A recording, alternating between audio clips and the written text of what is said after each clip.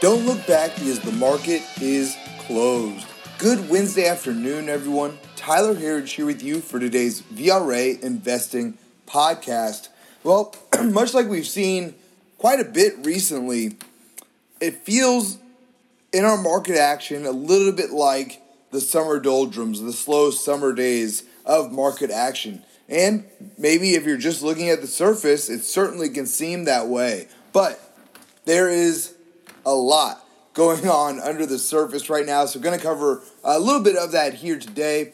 But right out of the gate this morning, it looked like it was going to be a really strong session after overnight trading started to pick up as we got closer to the open, and then we opened at all-time highs for the NASDAQ and the S&P 500, a number of our sectors as well, and some of our smaller indexes. But shortly after the open, it started to fall apart a little bit, and we really saw it in the reflation trade that everybody's been talking about, looking at oil and energy stocks, airlines, cruise ships, retailers, and even the banks, all the biggest losers early in the session today. Some of them were able to rally back after that lower morning session, but overall, it really wasn't a great day for the reflation trade. The 10-year yield just continues to fall from its highs, down a big 3.8% again here today to a 1.31 on the 10-year. Imagine it was just at a 1.7 not too long ago, so falling down in short order here. But that's one move that we've been waiting for.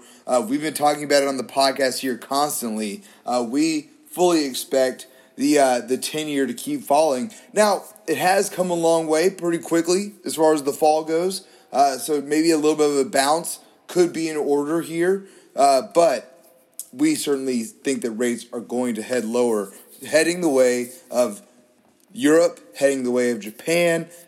We think that we'll see negative rates here in the United States in the next few years. And when you see that kind of action, when the 10 years falling quickly, it adds a lot of worries to investors, especially in the reflation trade like we're talking about here.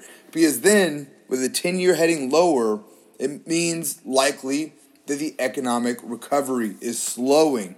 And, of course, after the last few lackluster job reports here, it's not hard to see why investors are getting worried. So, something that we talked about here on the podcast last week as well, Kip talked about it a little bit yesterday too.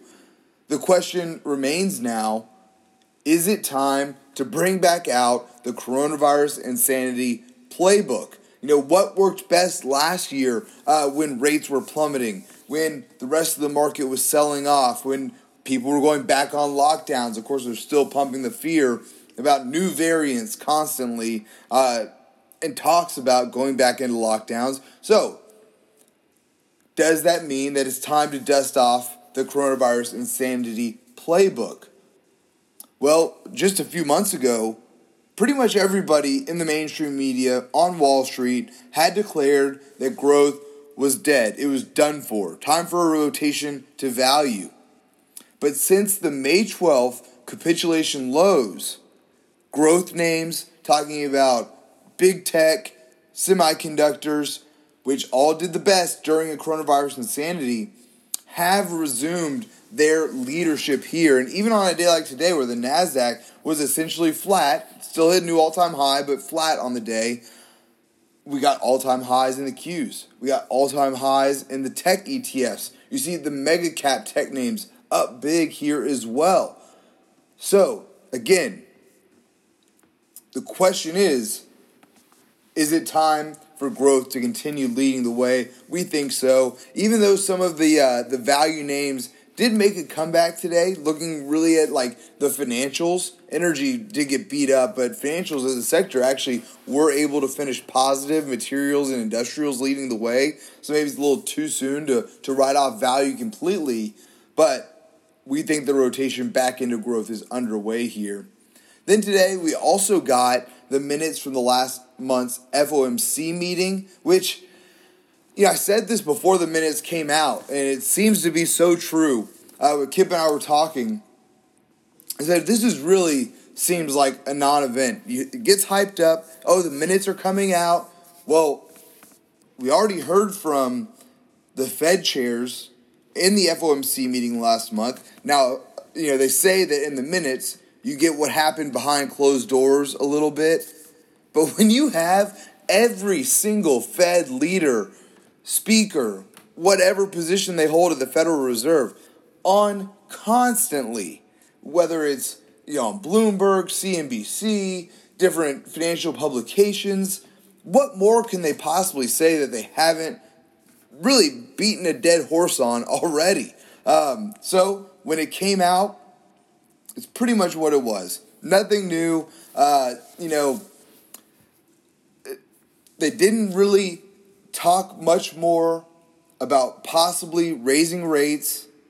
Still no sign of when they may begin to taper. Now, they did continue to say that, yes, it could happen this year. It could happen next year. It could happen. No definite dates. They don't give us anything specific. So really nothing new or game-changing coming out of those minutes. But it does worry the market whenever it comes out. And we saw that today after the sell-off leading up to that report. And then going into the close, we got a pretty solid close. So it really didn't matter too much what was said in those FOMC minutes. Like I said, though, did rally a little bit after they were released. We finished today with 3 out of our 4 major indexes positive on the day today. We were led by the S&P 500, hitting another all-time high here. Yesterday, I think, would have made 8 days in a row, but took a little breather yesterday, so it makes 8 out of the last 9 sessions. We've gotten an all-time high now from the S&P 500. Up today, 0.34% to 4,358. We were followed there by the Dow, up 0.3% to 34,681. And next up here is the NASDAQ. Like I mentioned earlier, pretty much flat on the day, up 0.01%, but that is an all-time high to 14,665. We also got all-time highs today, despite the Russell 2000 being down almost a full 1% on the day to 2,252. The Russell 1000 and the Russell 3000 both were able to hit all-time highs today. Looking at our internals on the day, though, not the numbers that we want to see here. This now makes 6 out of the last 8 sessions that we've really had less than stellar internals here, which is pretty incredible given how many all-time highs we've been hitting. Just last week, the S&P Advanced Decline line hit an all-time high. NASDAQ, S&P, Dow Jones, all-time closing high at least last week. And a number of our sectors, but still can't get the internals to really get rocking here. But like I said, it hasn't all been bad. The S&P Advanced Decline line hit an all-time high on Friday.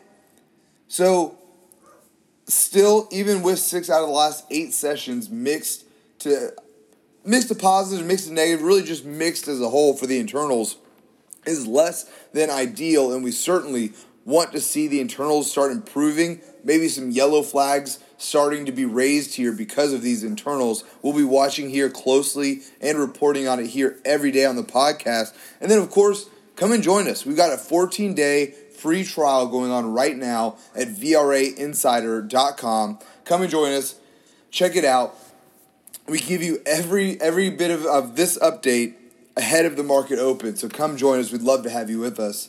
But so looking at our internals, declining stocks, beating out advancing stocks, really just barely on the NYSE, but almost 2-to-1 negative for the NASDAQ today. New 52-week highs to lows do continue to be our bright spot. We finished today with 347 stocks hitting 52-week highs to just 150 hitting 52-week lows, but that number is rising. Last week, those numbers were roughly 40 to 50 stocks hitting new lows. So to see 150 hitting new 52-week lows today, again, something that we're watching for. Lastly, volume here coming in 2-to-1 negative, just almost right at 2-to-1 negative for the NYSE. A little bit better for the NASDAQ, but not a whole lot. So again, not the numbers we want to see from our internals, but no major red flags here yet. Looking at our sectors on the day, this is where we saw probably the most strength of the day. We finished with 8 out of our 11 S&P 500 sectors higher on the day. We were led by materials, followed there by industrials, and then we had healthcare, which hit an all-time high today. Real estate, actually, we're a couple more down. Let's see exactly where this finished, because we hit within a penny. Actually, it looks like it almost perfectly tied its all-time high at the highs of the day. So really, right there, we'll call it an all-time high for the real estate sector. Good to see that as well. And then the tech sector also hitting an all-time high today. And then lastly here for our leaders, the financials were beaten up early in the session, able to finish just above flat on the day today. Then our laggards, energy led the way lower today. Oil prices got beat up. I'll get to that here more in a second. And then we had communication services and consumer discretionary. All right, so lastly for today, our VRA commodity watch. Gold now up roughly 0.5% to $1,803 an ounce. Silver up 0.16% to $26.21 an ounce. Copper, our biggest winner today, up 1.39% to $4.31 a pound. And then, as I mentioned earlier, oil falling hard today after hitting its highest levels since 2018 yesterday, just right around $77 a barrel. And you got to go back further to where you get above that level. It's been a while. But today, down a big 2% to just under $72 a barrel at $71.91. So, I mean, that's $5 off a barrel from where it was yesterday for oil. And then lastly today, Bitcoin now up 1.6% to $34,557 a Bitcoin. Folks, that is all that we have time for here today. Please be sure to subscribe to receive our VRA podcast every day at the market close. You can sign up at VRAinsider.com. Click the podcast link at the top, and we'd love to have you with us. Thanks again for tuning in. Until next time, we'll see you back here tomorrow for the close.